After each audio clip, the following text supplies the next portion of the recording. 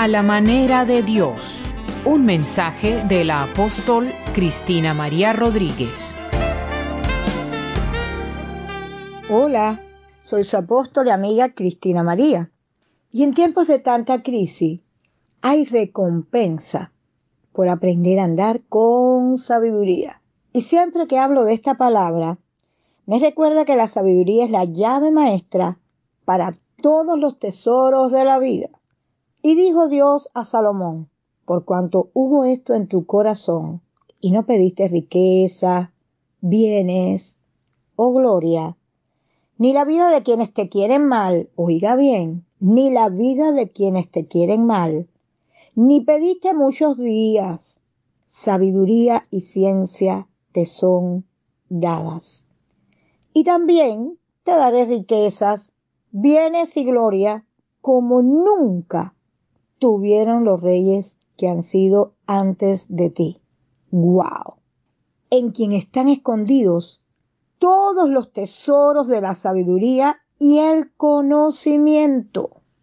¡Qué cosa más tremenda! ¡Qué petición más sabia! Y qué respuesta a una petición sabia! Está hablando de actitudes que debes tener ante la vida, aún para los que te desean mal. Está hablando de hacer la petición que te hace más efectivo, porque estás pidiendo sabiduría y eso te va a permitir tomar buenas decisiones. Está hablando también de que el temor de Dios, oiga bien, el temor de Dios es el principio de la sabiduría. ¿Qué dice la palabra con respecto a esto? Que el temor de Jehová es el principio de la sabiduría y el conocimiento del Santísimo, la inteligencia.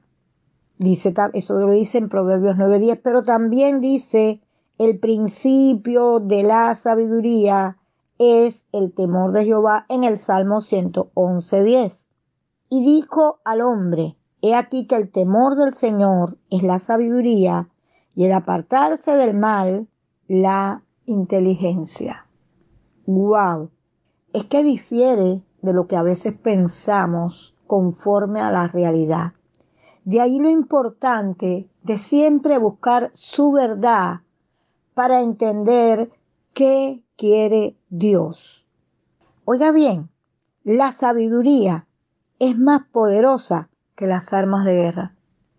Mejor es la sabiduría que las armas de guerra, dice en Eclesiastés 9:18. Y reinarán en tus tiempos la sabiduría y la ciencia y abundancia de salvación. El temor de Yahweh será tu tesoro, decía el profeta Isaías en el capítulo 33, versículo 6. Mas la boca de los rectos los librará. ¿Qué significa esto? Que andar con sabiduría es algo muy tremendo. Este fue un mensaje de la apóstol Cristina María Rodríguez. Porque